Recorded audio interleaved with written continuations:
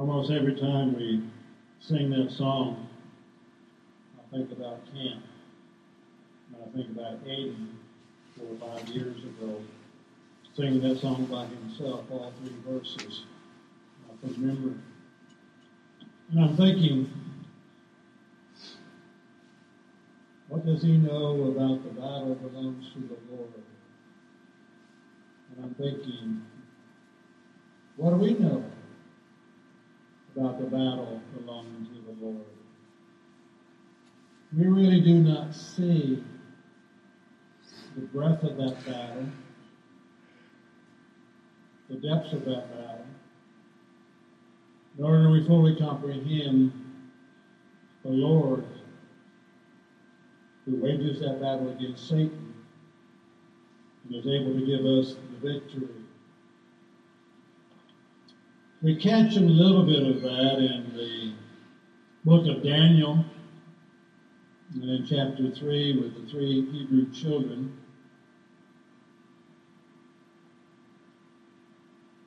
I think about Jeremiah as well. Taking a class on Jeremiah, I remember the professor talking about Jeremiah, talking about the good fig, the figs. And one translation has the naughty figs. I was trying to figure out what the naughty figs were. But those who remained in Jerusalem thought they were the good figs. And those that went into captivity, they thought were the naughty figs. And Jeremiah had to remind them, you got it wrong. Those who go into captivity are the good figs. They're the ones that will come back from captivity and do God's bidding, from which the Messiah would come. Those that remained in Jerusalem were the naughty figs. They would not be faithful or remain faithful to God within their lives. You look at Daniel, and just looking at it briefly and considering the time frame, considering the historical setting that it's in, there needs to be that constant reminder that that battle does belong to the Lord. Israel, Judah here, is being punished for their wickedness that they've just demonstrated down through the years, basically since coming up out of the land of Egypt. Their lack of trust and faith throughout their life and the power of the Lord. Being reminded as we are that He is all-powerful, He rules supreme, He controls the universe, and Daniel would remind us it's Him that brings kingdoms to rise and kingdoms to fall. And again, when you're reminded with that image that Nebuchadnezzar saw, there were 4 of the most ungodly kingdoms upon the face of the earth. But God controlled them, and God had a purpose for them and the fulfilling of His plan, which we may not fully understand. But it always comes down to that individual. The majority would not make that trip into Babylon. But those who did, they would be the ones that would have to remain strong.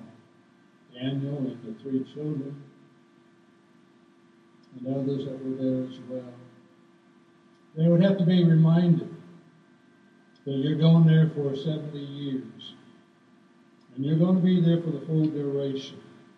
They had some false prophets that were trying to tell the people that you're going to captivity, but you'll only be there for 3 years, and then you're coming back out. Jeremiah would have to remind them, no. You've got the full 70 years. So when you get there, you might as well build your houses. You could lament being removed. And we do that in our life. We lament our circumstances. We lament where we may be and what we're going through. And we forget the Lord. He is in control. And he has a way of desiring to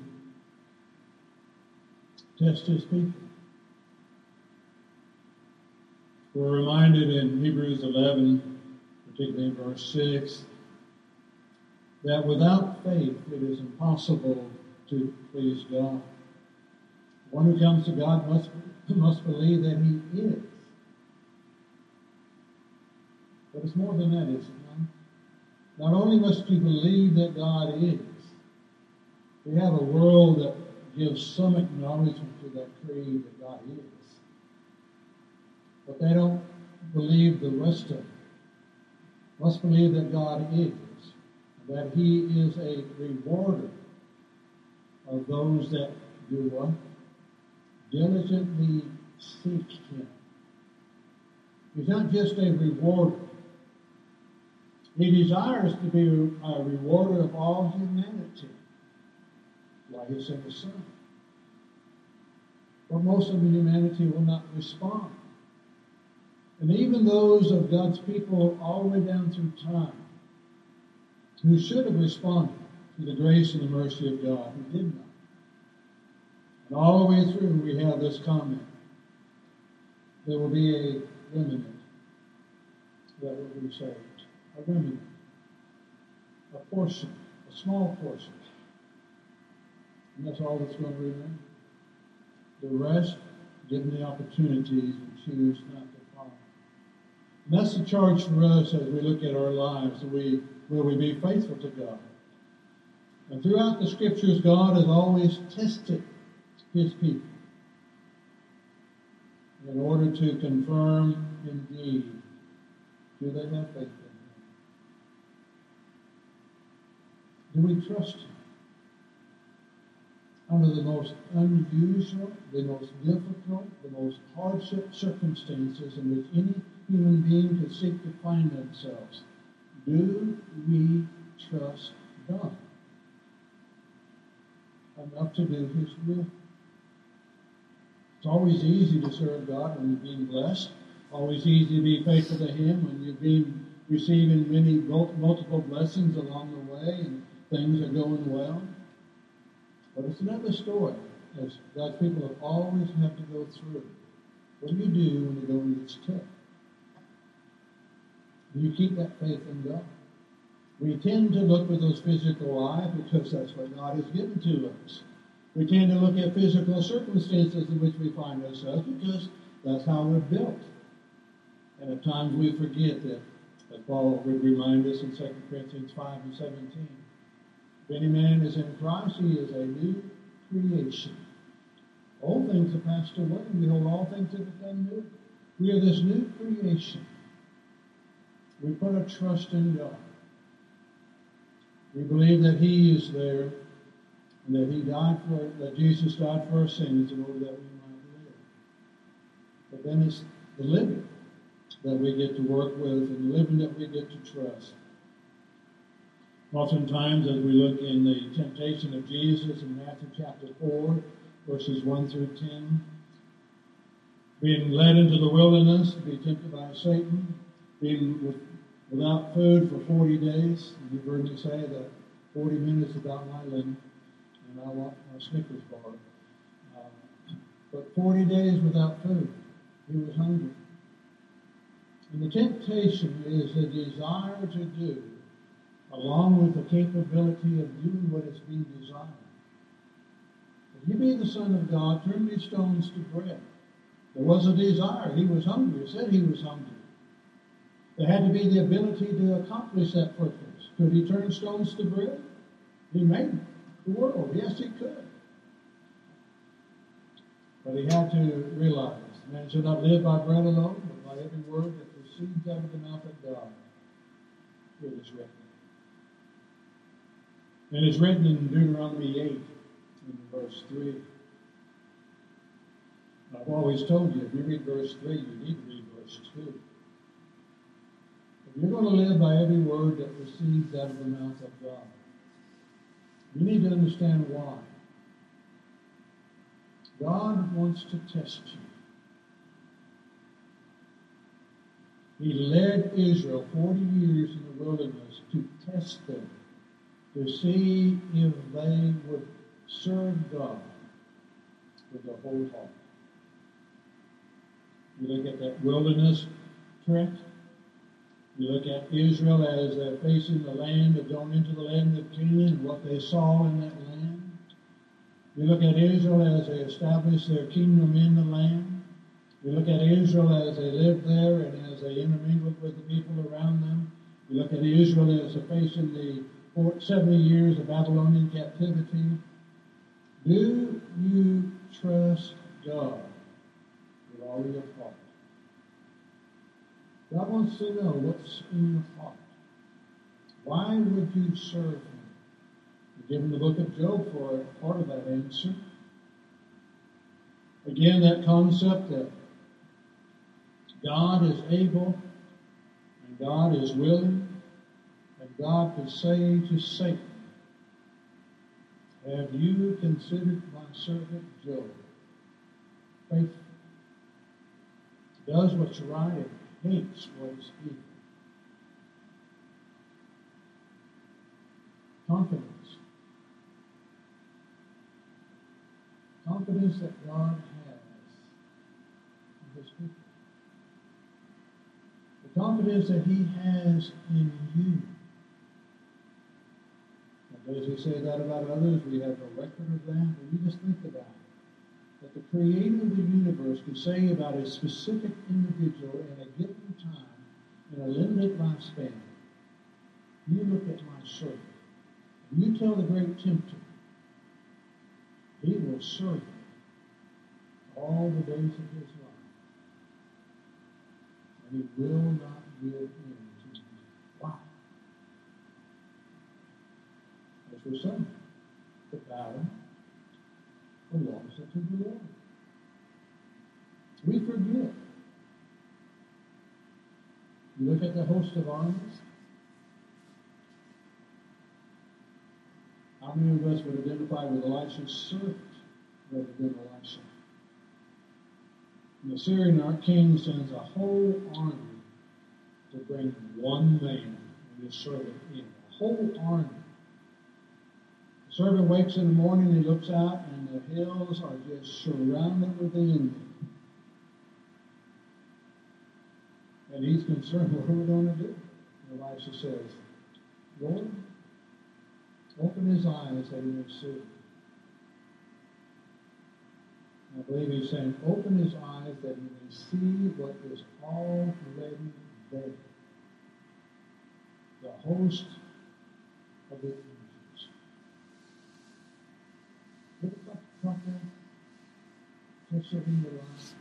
We look around and we see we are surrounded. We're outnumbered. We're underpowered. And there's no escape. But do we see what the Lord has for His people?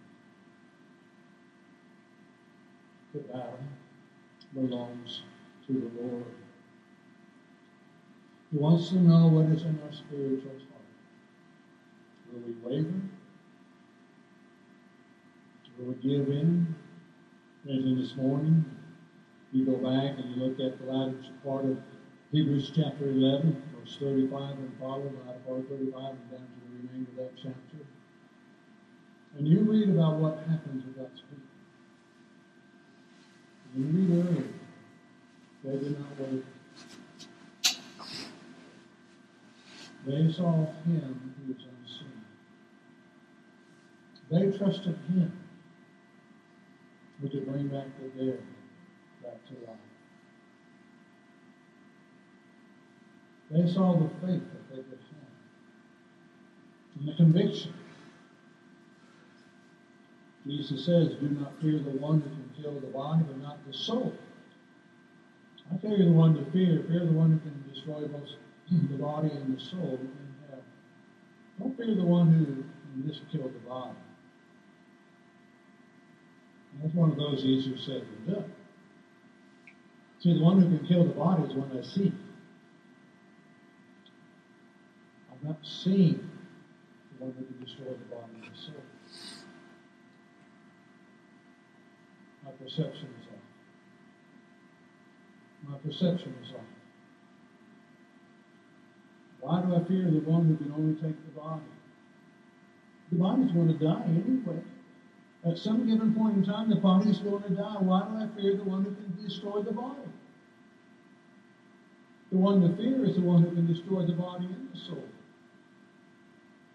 That's the one to have reverence for. That's the one to have respect for. That's the one to stand in awe of. And knowing that that one who has that power cares for me and works with me and supports me and lifts me up when I fall. Well, we have that beautiful Psalm 23. Yea, though I walk through the valley of the shadow of death, I fear no evil. For you are with me. Your rod and your staff that comfort me. And I can dwell in the house of the Lord forever. Get the perspective right in our life. And God gives us those opportunities. You don't have to go looking for them. They're going to come your way. They come unexpectedly. You can sit there and try to prepare for it, but then they all come unexpectedly. And what do? God wants to test our integrity. Oh, how I love the Lord. You say, He is my everything. You say, God wants to know the integrity of your statements. The integrity of your songs, the integrity of your heart. Do you honestly believe that? Each step I take with the Lord. That's going to be, that's going to be put to the test. That integrity. Do I honestly believe what I say? So many times you find yourself, I find myself in the midst of the battle before I realize what a battle I'm in. And so many times I forget who's in control.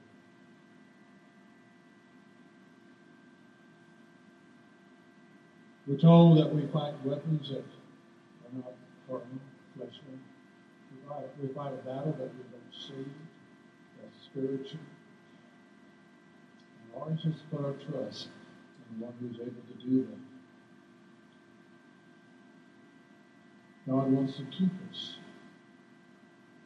from going down that wrong path. Those tests come to strengthen us. The more you fight, the stronger you become. The more you resist, the better able you are to resist. And when you get the rug jerked out from under your feet and you fall flat on your back, you know it's not over. The physical world tells you that. To quote one of the actors, John Wayne, you just get up one more time and you're not down. That's what makes you get up one more time and you're not down. You don't get knocked down, but you just get up again. One is because you have God helping you get up again. Two, you have God giving you comfort that you need to get up again.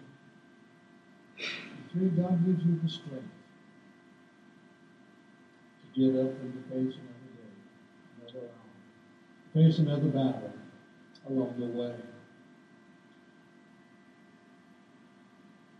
The Lord wants to test our heart to see if we're doing what is right. As the New Testament closes out, in the book of Revelation,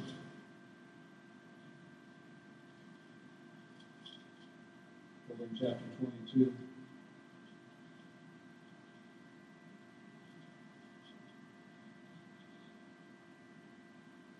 dropping down to verse 12. And behold,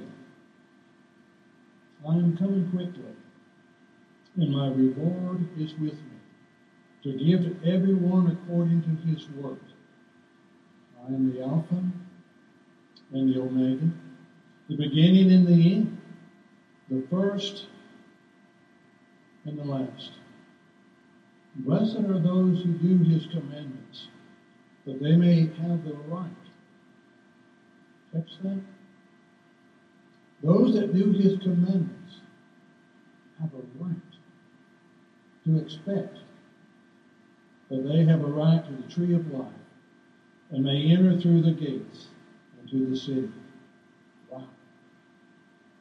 Those who do what's right, God will reward.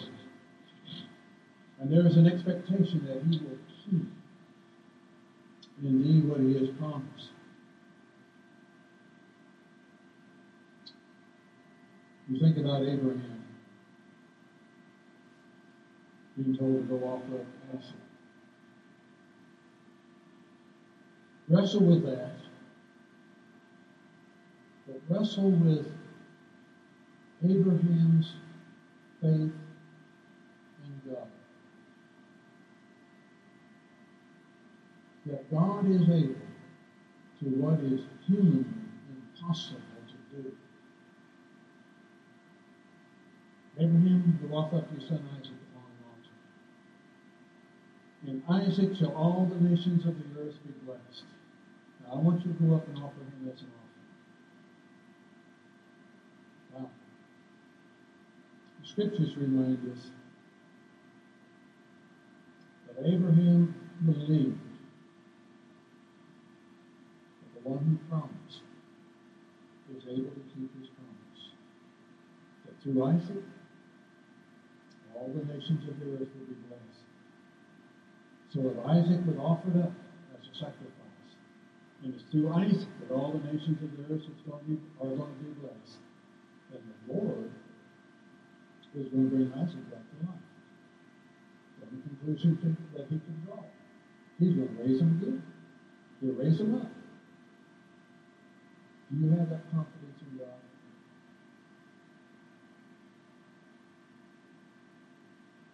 That indeed the battle belongs to the Lord. I have no way to surmise what's coming down the pipe. I have no way to understand the battles that have to be faced. No way to understand this will of God and using ungodly nations to accomplish his purpose. No way to put it all together that it makes sense to a human being. And then I remind myself, that's all that I am. I'm a human being. The beginning of days and end of days. I'm a human being that has a life that is described as a vapor that appears a little while and then vanishes away. How do I expect that I'm going to comprehend God? Faith comes by hearing, and hearing by the word of God. What is your faith based upon? Is it based upon that word of God? Do you have assurance that God keeps his word? That's why he's given us the written word. The spoken word, we have the tendency to embellish as time goes on.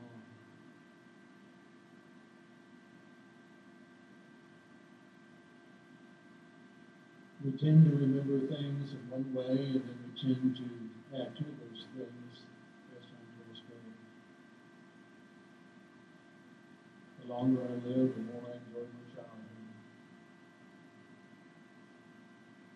Well, that statement is second. Well, I think I made that thing. Well, like I never did that. Well, I thought they were good at the time, and I did the story, and that's the next.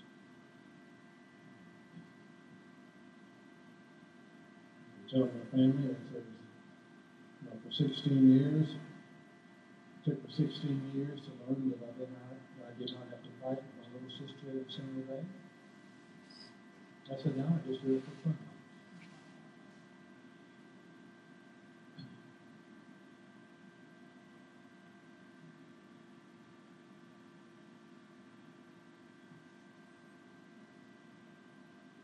let me see.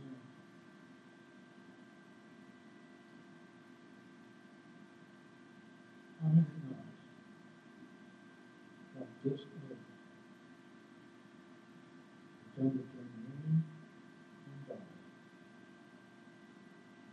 I do not want Satan to gain the victory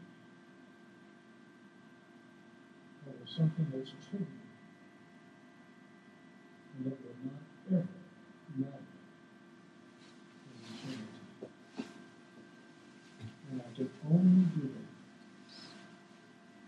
while we are His Son, and I step in the light. And only in Him do I put my focus. While I do understand that God but it is based upon what we're going to see. Come to see. So anyone who is willing to make that decision, if you are separated from God, come to see. It gives you a hope. It gives you a hope. It gives you a purpose. And it gives you strength. Come to Jesus. He is the only Savior. So as we look at our life, at times it's easy to let the world come in. Don't let it. Fight it. Use every resource that you have at your disposal. God's Word, God's family, and I hope that eternal life. So as you look at your life, is it where you want it to be? No. More importantly, is your life what God wants it to be? If not, make that change. We can assist you if we can help you. And we need to time for us together.